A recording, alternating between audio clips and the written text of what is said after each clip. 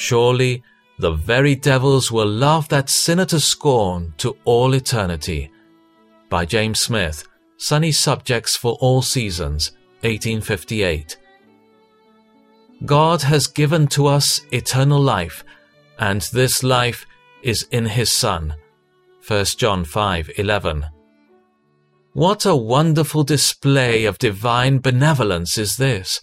What an extraordinary exhibition of sovereign love to rebel sinners such as we are! You will not come to me that you might have life. John 5:40. Rejectors of Christ are ungrateful, inexcusable, and suicidal.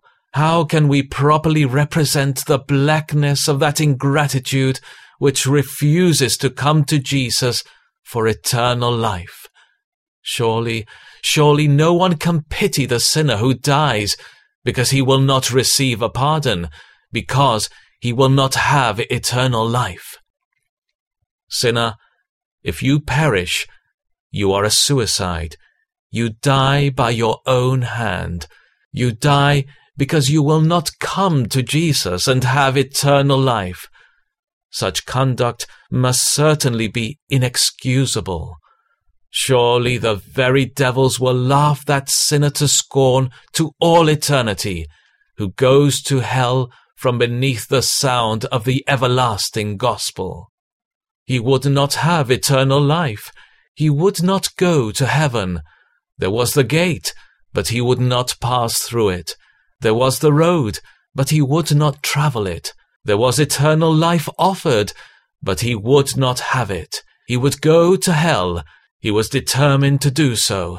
He chose death and damnation in his erroneous way. He would not be stopped, either by the invitations of divine mercy or the threatenings of divine wrath.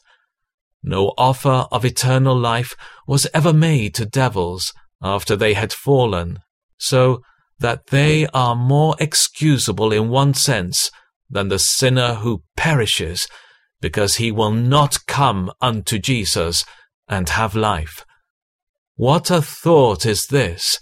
There is an enormity about the sin of rejecting eternal life by Christ, not even to be found in the sin of devils.